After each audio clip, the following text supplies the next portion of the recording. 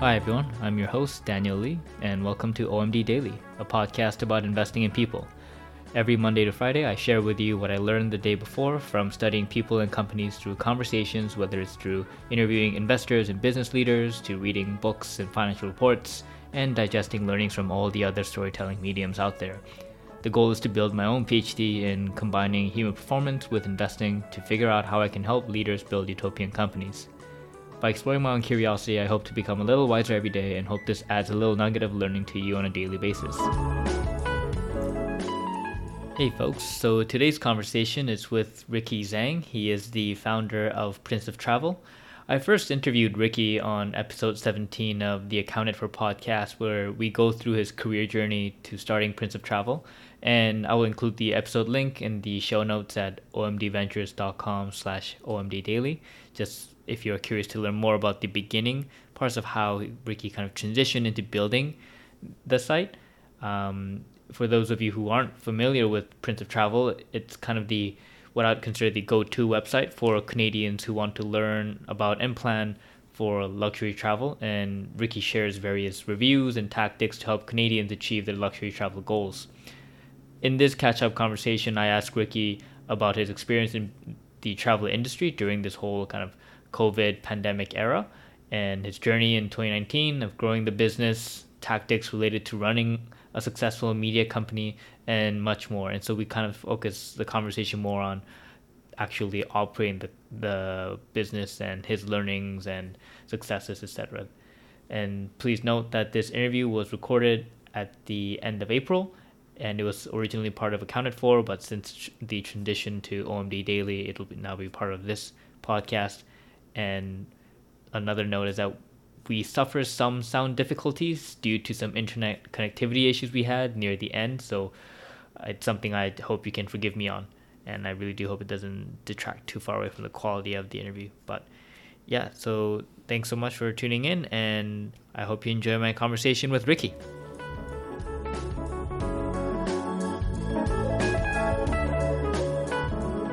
Hey everyone, today I'm joined by Ricky Zhang. He's the founder of Prince of Travel and a return guest from episode 17. Hey Ricky, thanks for coming back on the podcast, my friend. Hey Daniel, thanks for having me back again. Yeah. It's great to be back, and yeah, I'm excited to catch up with everyone again. Yeah, no, I think we did catch up intermittently since the last podcast, like sometime in the summer of 2019 before you moved to Montreal. But from what we just talked about before, you're back in Ontario now, eh? Yeah, so it's funny. Late 2019 is when, my girlfriend at the time, now my fiance, she started her master's degree over at McGill University. So, for myself as somebody who's, pretty flexible, pretty independent, and I enjoy, seeing a change of scenery every now and then. So I was happy to move to Montreal for a year and just see another side of Canada. And then obviously the pandemic happened, and McGill canceled all their classes for the rest of the semester, and so it's annoying because I was planning to spend a lot of April, visiting new restaurants in Montreal, trying out different places. Weather's starting to get a little bit nicer, so maximizing the weekends and stuff. And then everything's shut down. The school has canceled their semesters. So then Jesse and I just decided we may as well come back to Ontario. Her parents are here, so we're chilling back here now. Got it. Did you fly back to Ontario? No. So it's funny because I love flying. I knew that it would probably be more prudent to drive. But I was like, I really wanted to fly, but I was like, no, yeah, it's more prudent to drive. So actually, we just decided like we may as well start the process of moving our stuff back anyway, because we left a bunch of our stuff back in Montreal, but eventually we'll have to bring it back. That was the plan, to just come back after 1 year of her master's. So her parents, they drove up. We packed a bunch of our stuff and we drove back. And so kind of sad because it's a little bit of a premature ending to our time in Montreal, but also, we still hope to go back and kind of spend a bit of the summer there. Hopefully things will have improved and we'll be able to like go out and explore. And we do intend to make the most of that. No, yeah, 100%. And Prince of Travel, it's it started out just as like a travel blog, but now I think it's kind of expanded to something like more where I think you've expanded to having like a consulting service. You now have like meetups with your group, and your YouTube channel's been constantly growing. I remember when we first chatted, you were thinking about starting videos, and now you're pumping out daily content. And so, how has the site evolved? Like, I'm just kind of naming just the segments of it, but I'd love to hear from your perspective how you would describe this business evolving. Yeah, for sure. I don't recall like when was the first time I came on. Do you remember what time, like Yeah, time so of year that I was? was curious. I checked the date. It was this 2018 October was when you came Okay. on. Yeah. Okay. So yeah, October 2018. I think I had just recently left my full-time job at BMO Right. at the Yeah. time, right, to run Prince of Travel as a full-time project. And yeah, at the time I was saying like, oh, I have all these ambitions to do, YouTube, do videos, expand into different media and stuff. And I'd say that it's been a fun journey so far, right? Uh, Following through on those ambitions in 2019 and early 2020. Um, in 2019 is when I made a goal of taking the YouTube channel more seriously. So that meant posting on a regular basis. For me, that's once a week because I also do post on the website like very often. That's kind of my main focus, where it has been since the very beginning. So that itself has also ramped up over the years. I believe at the time of our last recording, late 2018, I was still only posting probably 3 times a week, right? I think if I recall. And then in early 2019, I ramped that up to 5 times a week. And then in late 2019, it's now 7 to 8 times a week. So it keeps me very busy. But I would also say that I have gotten better at productively and concisely ramping up the posts and being able to articulate my thoughts, yeah, like more efficiently and put everything together. And so it hasn't really been too much of a burden. I think now, I think nowadays the 7 to 8 posts a week is probably my upper limit because I do also want to have some time for, like I said, the other media, and that includes the YouTube videos, which obviously take a fair bit of time to, script, conceive of, script, edit, record, and that stuff. And then, yeah, like you said, I've done a few in-person events, in the past few years. This year, I guess we can talk about this year's challenges, right? As a member of the travel industry, it's naturally been difficult ever since the middle of March. So right now we're speaking in late April. So it's been a challenging month or so, which is a shame because I was taking a look at my traffic numbers recently, and January and February of 2020 actually did really well. Like it benefited from a pretty significant jump in traffic from the previous year. Now I was like, I was really happy. I was like, hard paying off a little bit here. Then obviously we get this big external shock in March, and yeah, the traffic obviously has taken a hit. The revenue has taken a hit, and from my perspective, it's a matter of yeah, just believing in kind of the fundamental, underlying strength of the brand that we saw that I worked on, over the past few years, and hopefully as people start traveling again, being able to yeah recover from this leaner period. Yeah, like I was actually wondering if because your your jet setting has kind of stopped, whether your schedule would have halted a bit. But it seems like you've been consistently pumping out content practically every day, like all of April and like March as well. And so I'm curious, like, Mhm. how far do you schedule all that out in advance? Because you're not writing some one paragraph blog post. Like when I read like your recent ones as well, like they're detailed. They're detailed. They have Mhm. pictures and everything. So Mhm. you obviously plan everything out in advance, and you think about, okay, I'm probably gonna write about this. I'm probably gonna do a review on this hotel. Mhm. How far out Mhm. do you schedule everything? That's a good question. I would say that unlike unlike websites that are focused entirely on travel, right? Like your so-called travel blog or travel blogger, I focus on teaching people how to travel the world by maximizing their rewards points, by taking advantage of deals and stuff.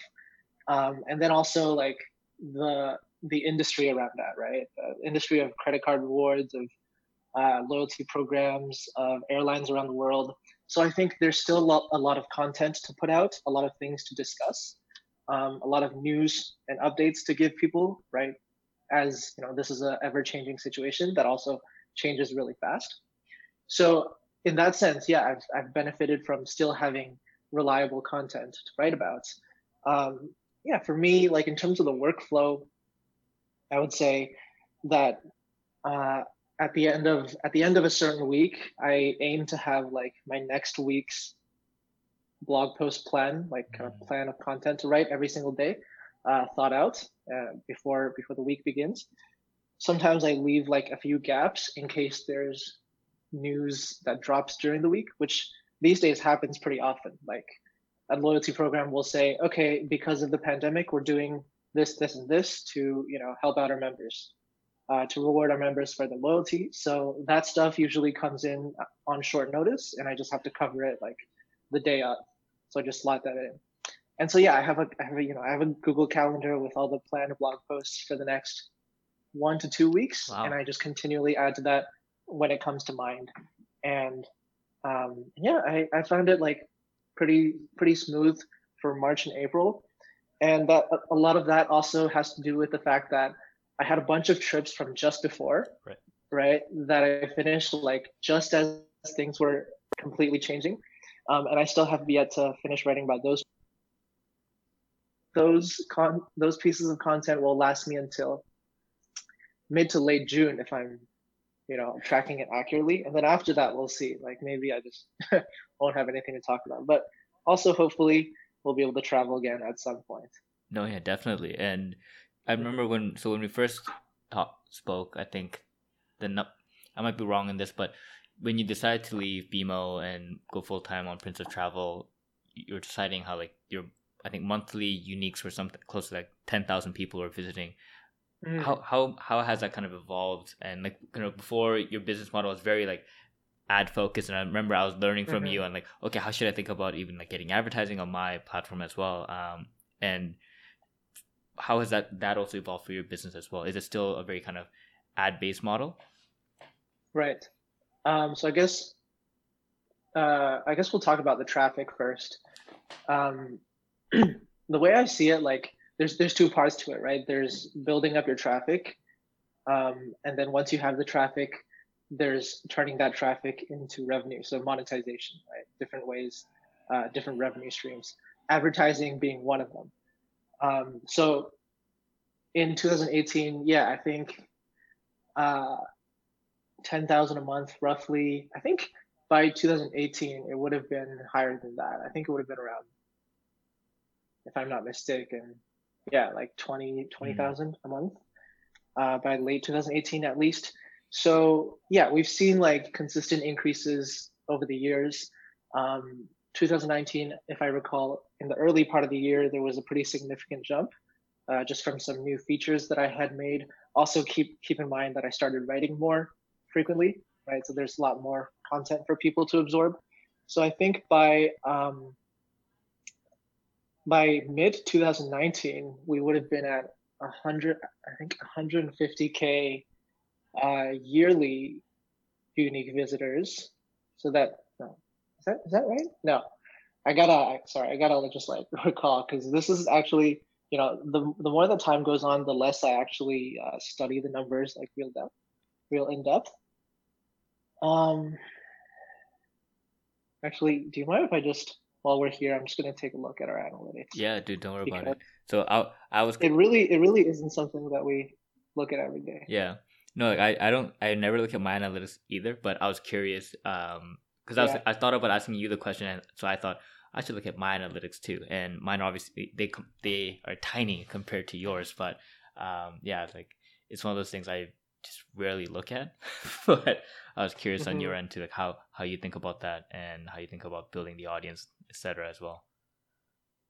Yeah, I would say that like when you're first starting out, like when I was first starting out, I was like popping on the analytics every day, because the numbers, like when they're small, every one number feels a lot more significant, right?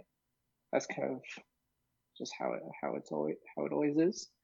And then like once you're a little bit more established and you kind of have a general sense of the traffic levels and the audience and sorry and the revenue coming in, then it's it matters less to pay attention every time. Okay, so yeah, by mid 2019 we grew to like 40,000 monthly users. Okay, and then it was, yeah, like I said, early 2020 I was really excited. We're getting a big boost. I think we got to like 60,000 by early 2020 in terms Wow. of unique users. And then let's see, page views is, yeah, page views um, was high too. It was like 250,000 page views.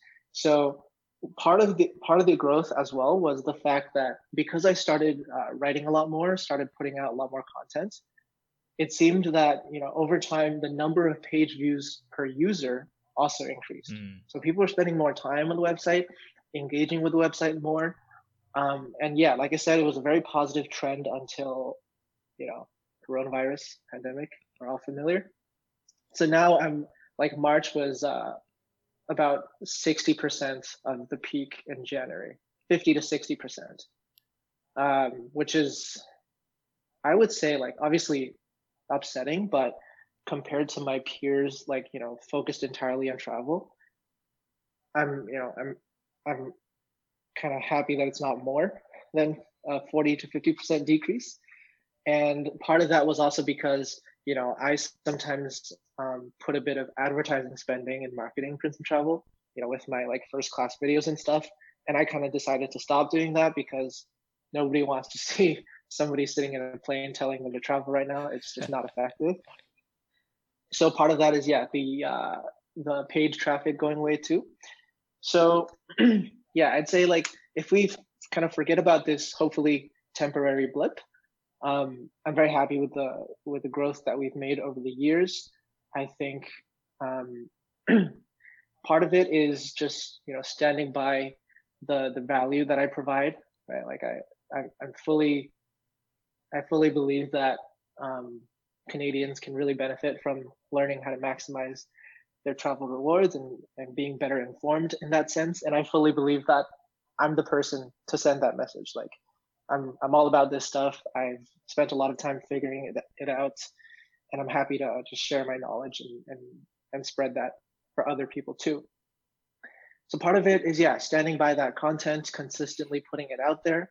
And then it's also about diversifying, like we said, into different media types. So these days I have a lot of people telling me like, I love your videos and your blog posts. Like they found me through YouTube, right? Which was the goal when I started, to be able to reach more people who primarily are more interested in absorbing information through video.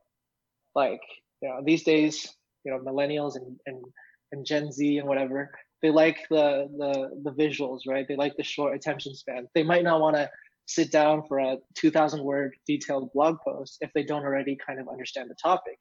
And that's where kind of my videos hope to introduce people to the topic, basically.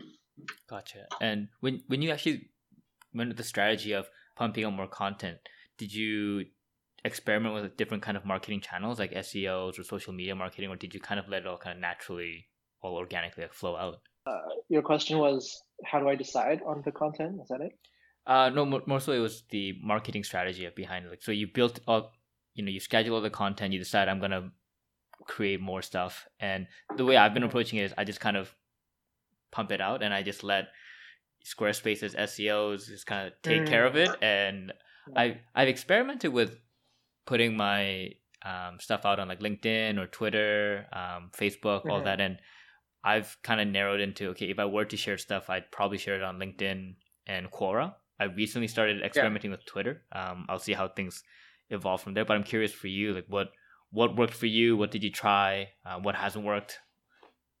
Right.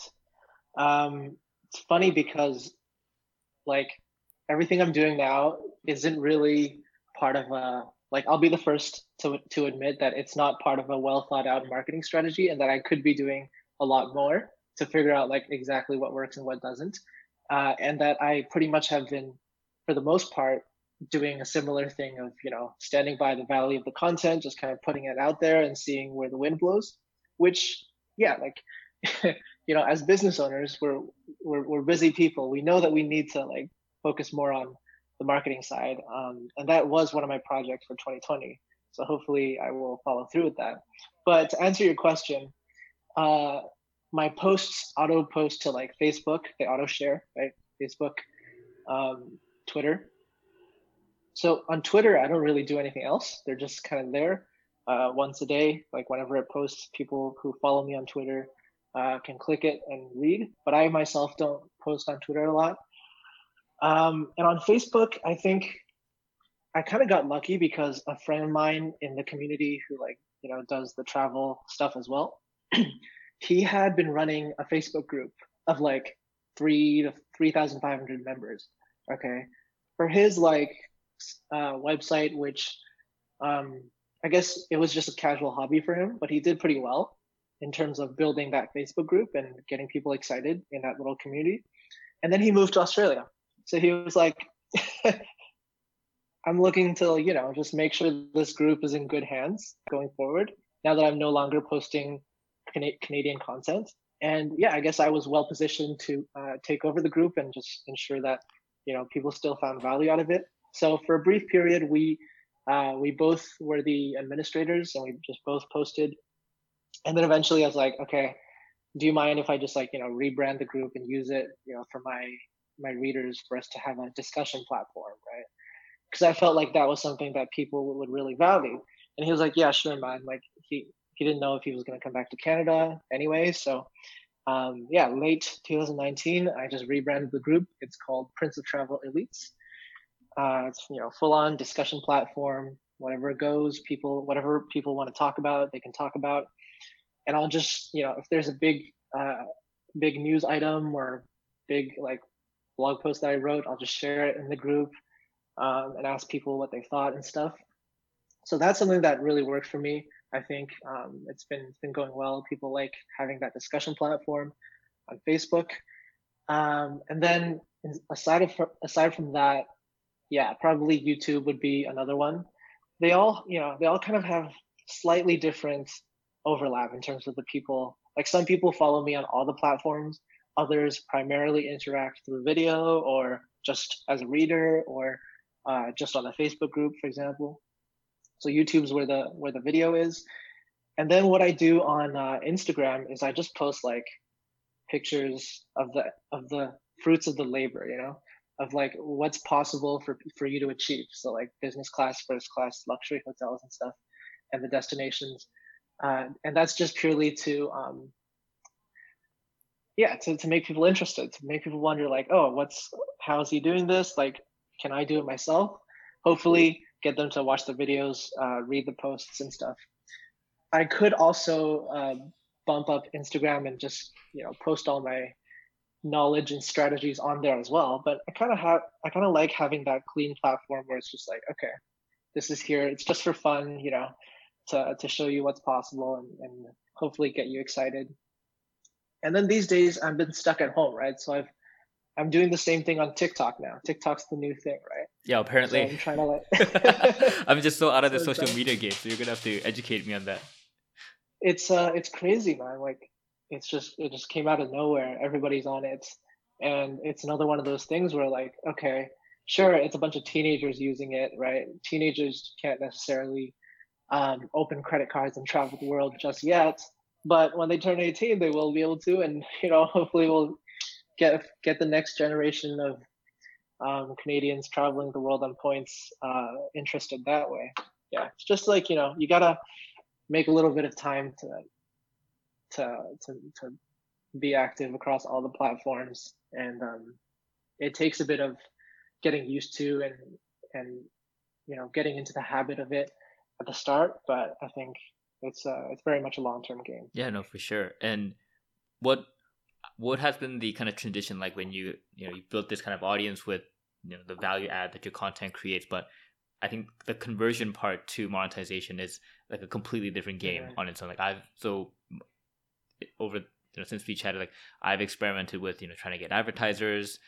Definitely not as easy when I don't have the numbers like you have, but what other channels I've explored is so like for my writing, I've been sharing it on Medium, and Medium's actually been Mm. paying me for people that actually like interact with my writing. So that could be, I don't know if that's a channel you've explored since you write a lot as well, but Mm. that's been interesting.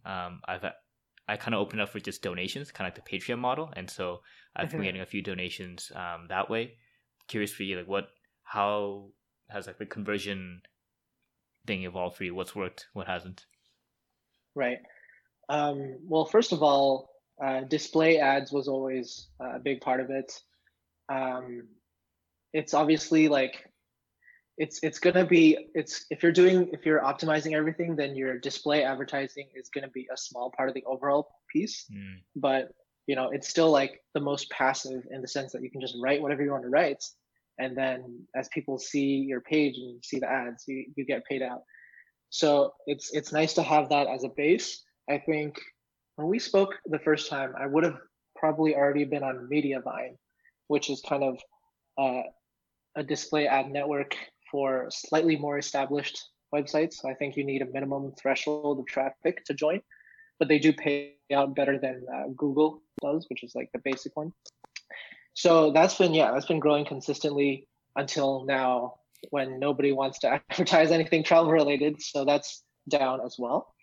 For me, a big part of the revenue comes from showing people like, okay, how do you earn the points that you need to travel? Okay, through getting the credit cards, like which credit cards are best, what are the benefits for your specific situation, um, and then saying like, okay, if you want to support the website, if you found value in this information that I provide, then here's my affiliate link, right?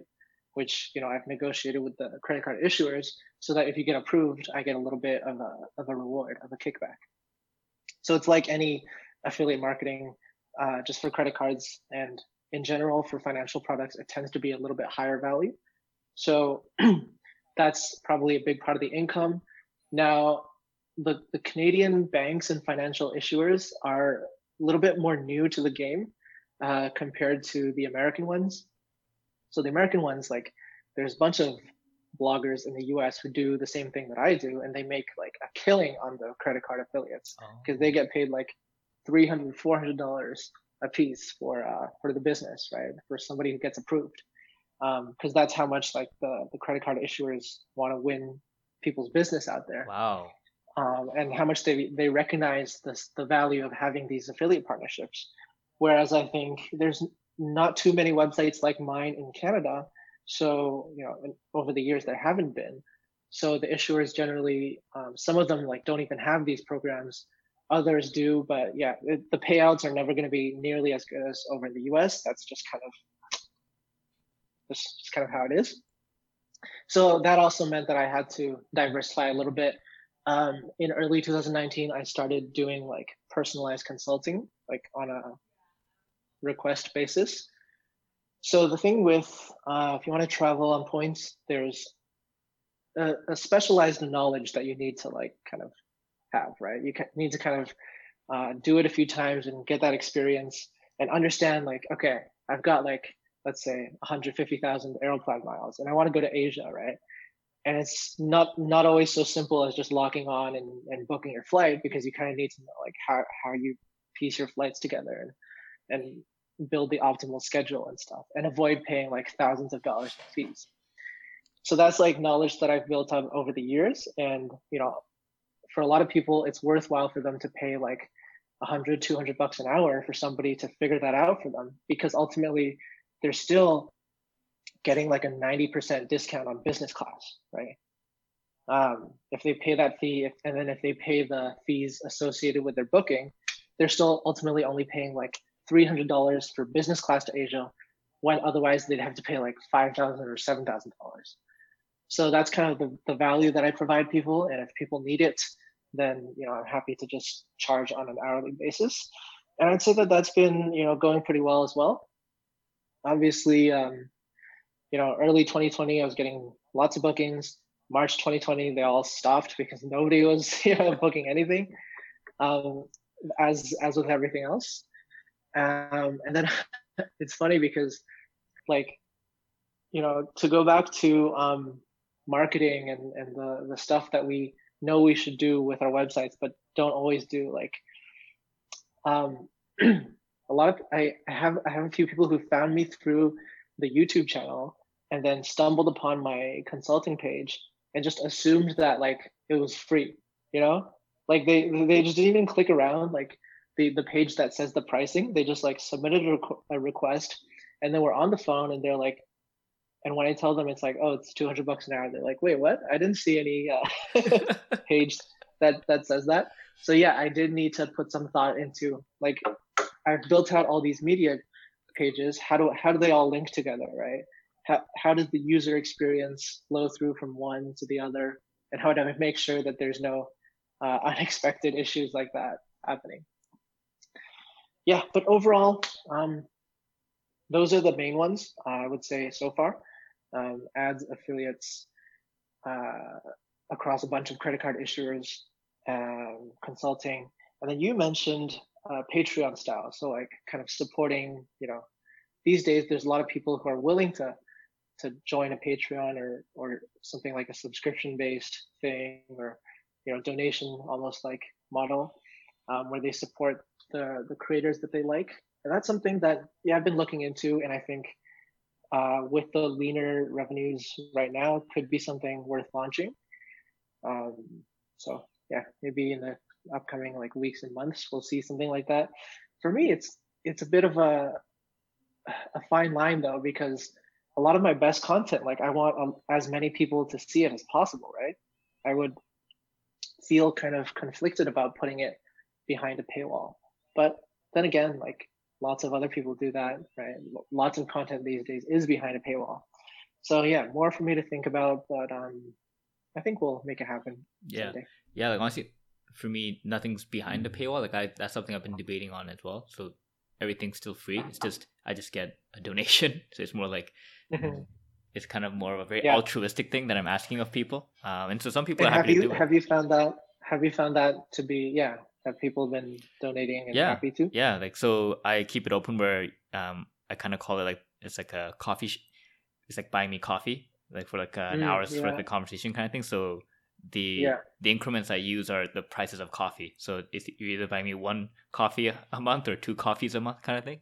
Some Right. people just Right. I've had one where it's like a whole year's worth of coffee just in just like a one time donation, or some people do like a monthly, just one coffee a month kind of thing. But there has money has been coming in, like not a lot, like it's not enough to really sustain me. I'm still living off of my savings, but it's been kind of more so like I guess confirmation that okay, it's valuable enough to some people, and so Yeah. there's something like that. But yeah, I don't know. It's something I'm constantly experimenting with, and we'll see how things develop. Like you have a bigger user base than I do, so you'll definitely see I think more data points to like work with.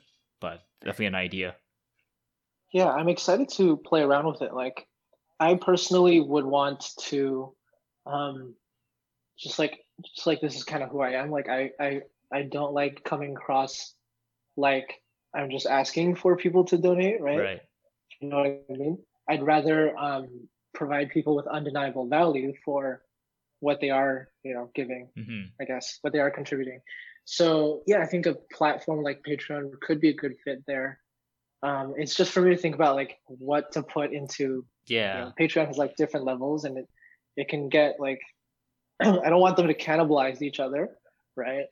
And yeah, it's an interesting problem to tackle. Definitely.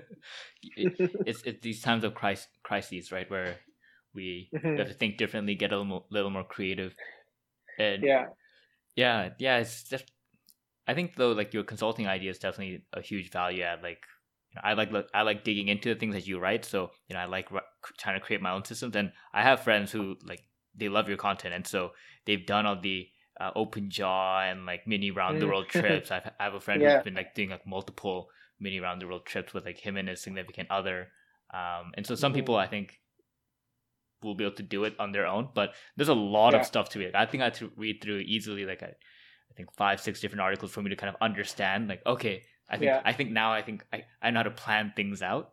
So I think that's definitely like a value add for sure, like the consulting piece. Because it's not as easy, I think, as people like think. Like they kind of come across it and they go, "Oh yeah, it's probably easy. I just need the points and I'll just book it." But there's definitely a lot of nuance in there. Yeah. It's easy to draw people in like that, right? Yeah, yeah, yeah. Because really, when you know what you're doing, that's essentially what it is. But it is a big learning curve, and I always encourage people to give it a go themselves. Like I think it's a useful skill to have, but obviously, I have consulting clients who are like uh, lawyers and race car drivers and stuff. Yeah, I spoke to a race car That's driver so recently. It was cool. pretty fun. And they're like, they just happen to rack up like millions of points over the years or from their business. And it's just not their area of expertise, right? They'd rather do their own thing and just have me take care of everything else and give them the ticket that they need. So happy to provide that. Yeah. And so for someone, you're plugged into the travel industry, and yeah, you probably have a lot of other friends who run, like you said, travel blogs or plugged in. Like, how does the industry like look right now? Like, is it just kind of everything's just dead silent? You talked about how like your indications that the traffic's gone down, but is it also just kind of no one's just Mm-hmm. thinking about travel? Like, there's no like rewards, like nothing has like changed. Like, but how does the industry like look right now? Mm-hmm. I would say like at this exact moment, it's pretty bad. Like it's basically devastating, Yeah. right? There's no denying the fact that like airlines are like losing money every day because people are canceling future bookings while not making any new ones, right? They're having to cancel like flights through to end of May, like even June, some of them. Um, Hotels, vacation rentals, uh, tours, guided tours, um, everything. Like entire countries that depend on tourism as a big driving factor in their economies. Like they're suffering because as of this moment, right, everything's kind of ground to a halt. I think we all know that. I think the big uncertainty that is still uncertain even after this long is just when like things might start resuming to normal, right? Because there's and I think a lot hinges on that in terms of the long-term well-being of many of the players in this space. I think they can survive like up to, let's say, midsummer without meaningful significant improvements in the situation. But if it's longer than that, like it's going to be just really bad in terms of the impacts on the whole industry. So I think whatever happens, like I think all the stakeholders will be, definitely invested in ramping things up as quickly as it's safe and acceptable to do so. It's not going to be an overnight thing. We're all, going to be watching to see like one by one as countries like relax their travel advisories. Right now, Canada has avoid all travel outside of Canada, basically. So I think the day that that gets relaxed will be a day of celebration, obviously, but it doesn't necessarily mean that it'll actually be feasible to go anywhere because everywhere else might still impose, 14-day quarantines or just close their borders, keep them closed, right? So everybody right now, like my readers, my community of people who love travel, I think we're all just making tentative plans, and we're making plans for maybe summer, maybe fall, with the understanding that maybe we'll have to cancel them. So we just have to accept that at the time of booking, and just make our peace with that. And it's hard to be, honestly, it's hard to be like super pumped up for trips when you're booking like that. But that's just the reality right now. It's like, yeah, low key optimism is all Mm. you can have, right? So we're booking trips for, I guess, for me, I pushed back my round the world trip in May to late July and August, which I think is still very optimistic. Um, but like I said, I've made my peace with the thought that maybe I'll just have to call off that whole trip, Mm. right? I've booked stuff for October, for December, and I think by then it's a greater chance that I'll be able to take those. Still, I accept the possibility that I won't, and I also accept that even if I do like get to travel, then it's going to be a whole different experience from before, right? Just the whole process, like going to the airport, like on the airplane, even in business class, but it's probably in economy class as well. Everything's going to be different. And for things to return to pre-pandemic levels, it's widely agreed upon that it won't be the case for like another probably at least a year before probably when we have a vaccine that people actually travel with the same enthusiasm, right? With the same in the same numbers that they did before the pandemic. Yeah, no, like, I'm definitely hearing from like other airlines that they might start having you know blockages in like the middle seats so that they try to impose social distancing in side planes. I don't know how many airlines will do that, but there's conversation all around that on Yeah, how airlines will respond, how airplane manufacturers will kind of have to like shift, maybe creating new planes that allow for a little more spacing. yeah, Long term, that might be good for everyone when we actually get more spacing between seats. Um, yeah, but definitely, like I think the investor in me, like I started like immediately looking at like flights to see like, I wonder how cheap flights are gonna get like 6 months yeah. from now. And so I'm curious, like, what are I'm sure you've been getting those kinds of questions from your community on, you know, are things gonna get cheaper over time? Mhm, Are cancellation policies just so much better now? Because like you said, even if you book out in the summer, mhm. are they getting more lenient about just like, cancel anytime you want? No, like no penalties whatsoever. Like what? How has any of that changed?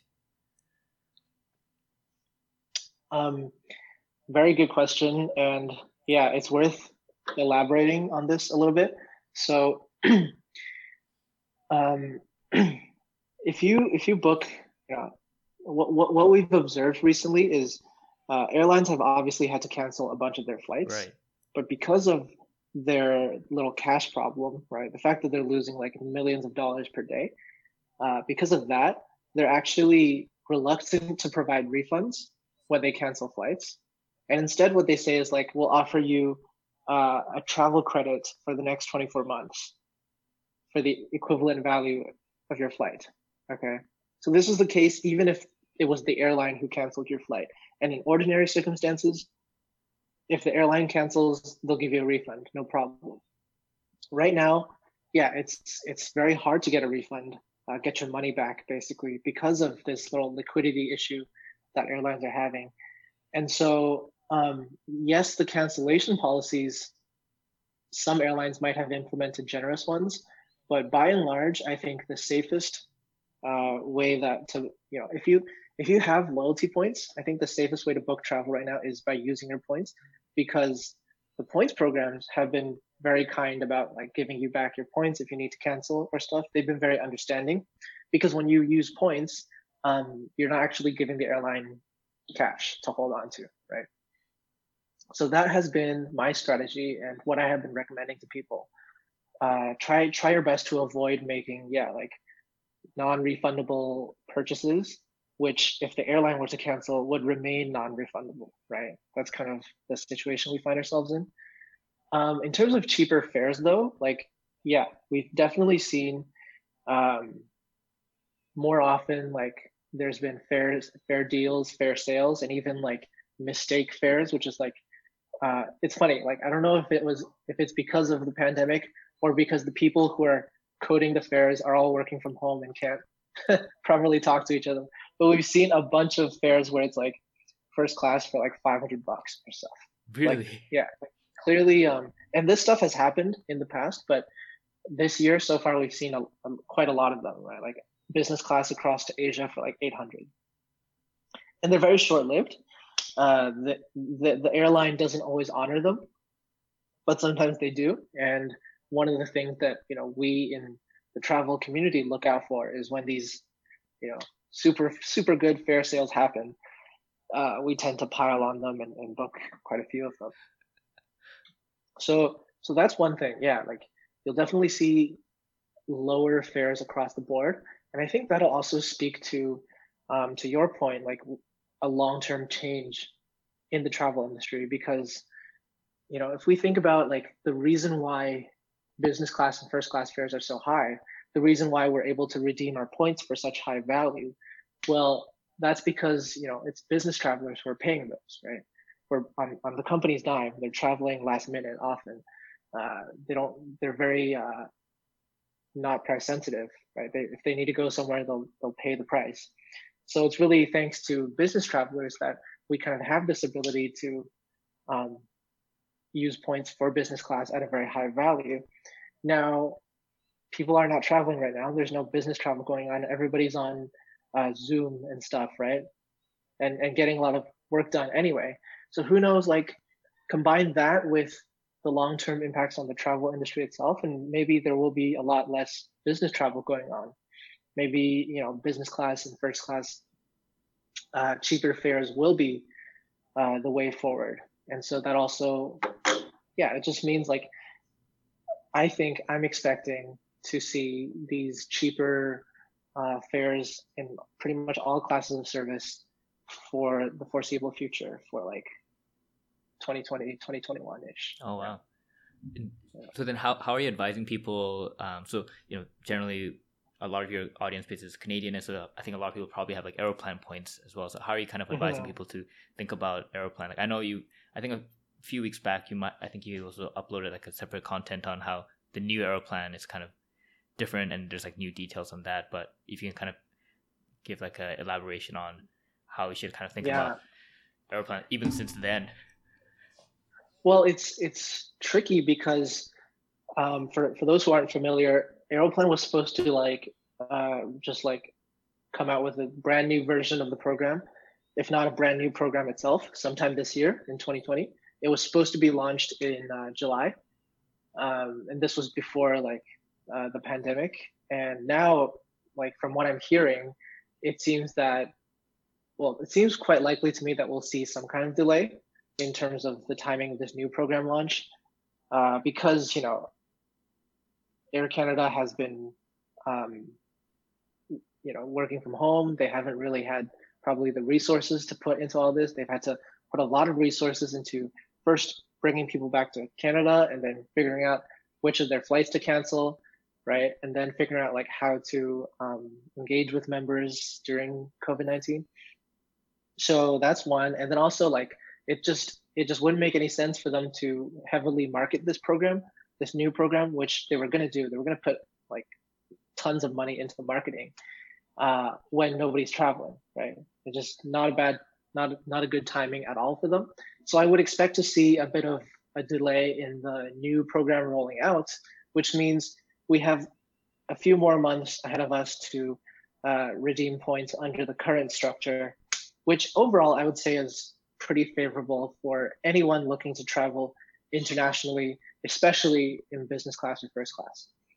So, now's the time, if you have Aeroplan miles or American Express points, which convert at a 1-to-1 ratio, now's the time to be thinking about, would you want to travel in, let's say, a late 2020 or early 2021, right?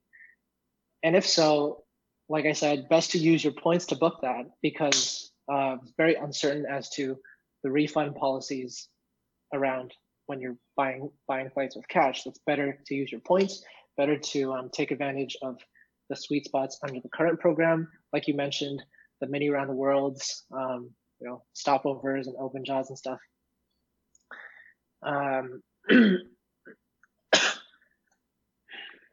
Yeah, and then if you feel like traveling if you feel like traveling towards the end of the year in early 2021.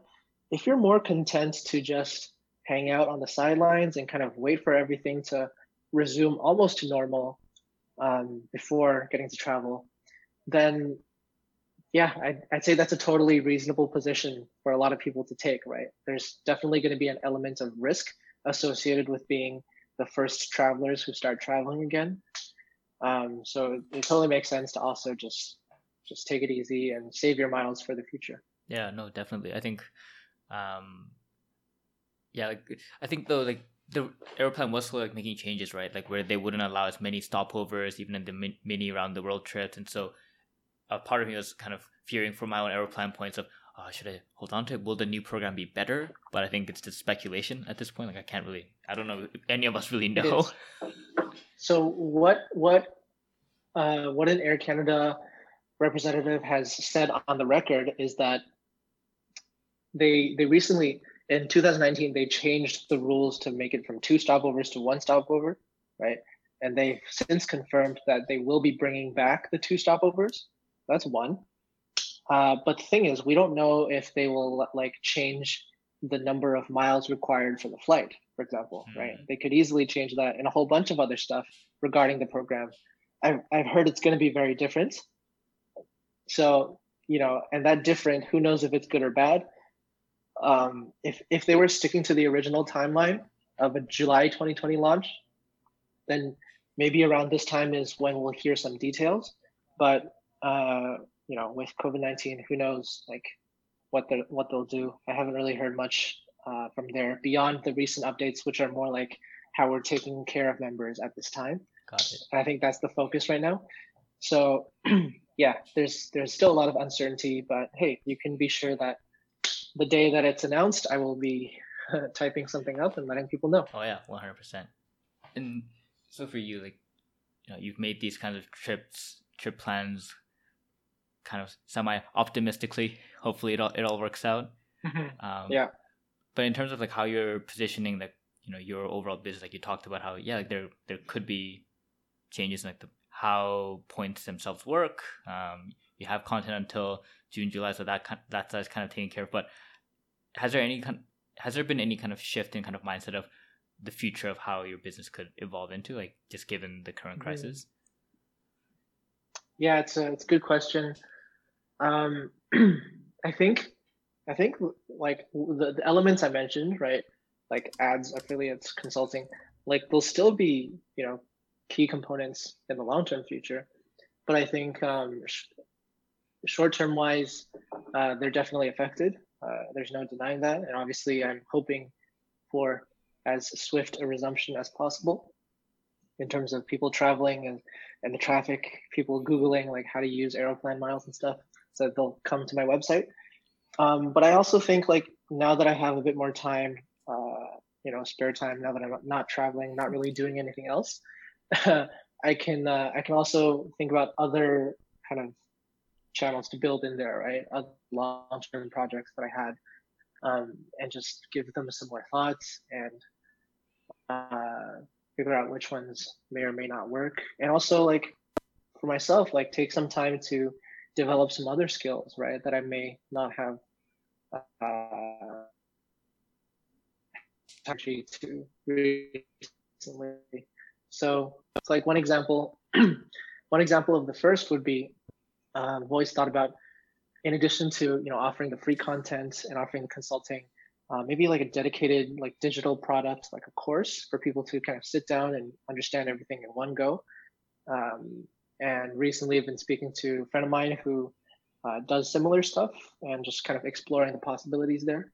So that will be, just one of many possible diversification options to kind of build out. And once you have a product, it's much easier to actually market that compared to just like the promise of learning to travel on points. And then you click through and you have to like read 300 blog articles.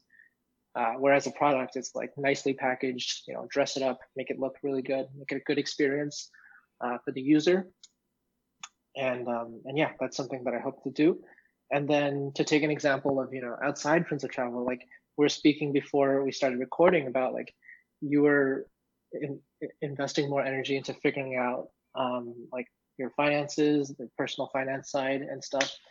I'm trying to do the same. Like I've spent a lot of years just kind of focused on how do I make the most money, right? Without really thinking about like what I'm going to do with that money. So now I'm also taking a few hours a day to just make sure that I'm clear on all the details there and go over some ideas. Yeah, it's a time to kind of, I guess like let my wisdom kind of brew right in the background, let everything simmer a bit, and make plans for the next moves when the time is right. Yeah, no, definitely. I think this period is an awesome time for people who haven't had a chance to do so to kind of sit down and reflect if that's not part of their regular activity. And for you, as you've been kind of jet setting, building this platform on your own for the last 2 years or so, What about yourself have you learned since like our last conversation? Sorry, what?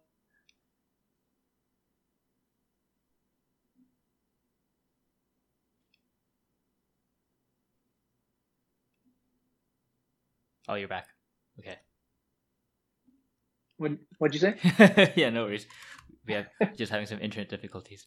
Yeah. So the question was, you've been just so focused and head down on building the platform for the last like few years, Hmm. and if you were to kind of look back, using this opportunity to look back, what about yourself do you think you've like learned most from building this whole platform? Because I feel like it's kind of like when you're building Hmm. your own meet, like at least for me, like from building OMD Ventures, you end up just learning a lot about who you are and what you prefer, what you don't Hmm. like, the kind of personality you are, just from the work that you constantly do every day. Because like we're just kind of this is the entire life. Yeah, yeah, totally. I think that's exactly what I would say. I'd say that like it's really allowed me to zero in on what I would like to be doing every day, and like sort of what ideas I would like to be sharing and spreading, and um, obviously that being travel as much as possible, but not just traveling, but also yeah, like developing your uh, like broadening your horizons and developing a global understanding of things, and using travel as sort of a tool to accomplish those things, and then using rewards points as a tool to accomplish those things, right? So being able to work in that space and work with those topics every day has been very rewarding, and I think it's just made me a lot more happier and positive of a person, and just having that good energy compared to before, when it seemed like my time was being pulled in all different directions. Uh, that wasn't really where I wanted to go. So yeah, it would probably just be the most rewarding part would be the fact that I have been able to do that, and have been able to yeah be more confident that it's exactly what I want to be doing. Has there been any kind of surprising revelations that you just kind of didn't expect from yourself? Sorry, did you get that? It seemed like it was a bit. Oh, no worries. Think you're okay. You're back. No, the question was: has there been any kind of surprising revelations that you just didn't expect? Yeah. Okay, so I think the biggest surprise is like the challenge of traveling at the same time as building a brand around it and like putting in the work around it. Hmm. It's really two completely opposite endeavors, where it's like when I'm traveling, I shouldn't be putting a lot of time into work in order to get the maximum experience out of it. And the same is true in the opposite direction. But like the nature of my posting schedule means that I've got to be turned on and connected at least a few hours per day. So yeah, that has been probably biggest challenge, biggest surprise that I wasn't necessarily expecting. I was expecting like, okay, like I'm traveling, I'll be like just super, super happy doing whatever, like going out to see stuff in the afternoon. But it's like a completely different mind space that you're in, that you just gotta allocate the time, be able to balance properly between the two. And yeah, it was just more challenging than I was thinking. I think in the long run, like I will have to think of what parts, um, let's say, as the just what parts of the work side can be, taken off my plate for a few days or a few weeks, in order to truly, immerse myself in a destination, in order to truly slow down a bit, which I think is very much necessary.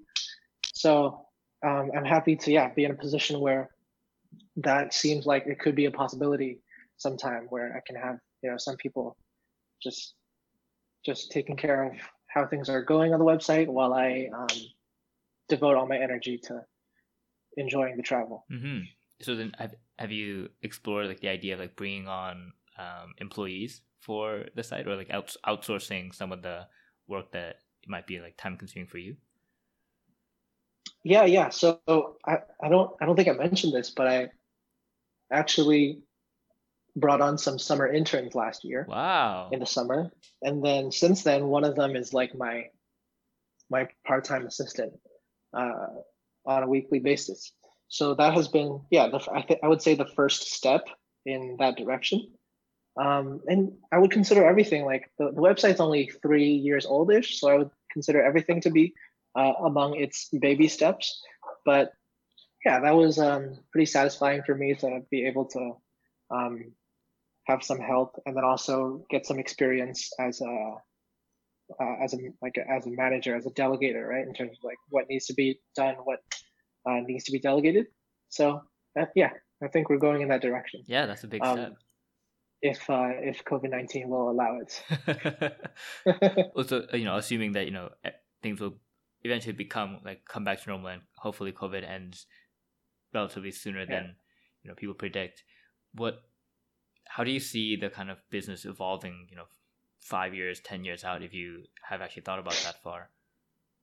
What do you want I to think make it into?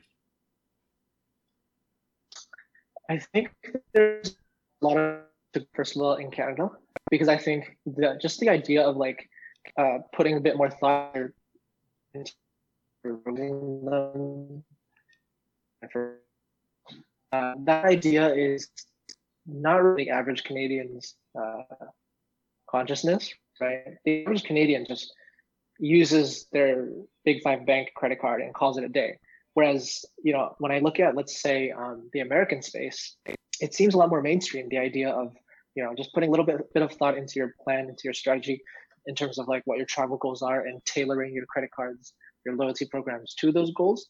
So I think we have still a lot of people in Canada to reach, and that's encouraging. And in terms of goals,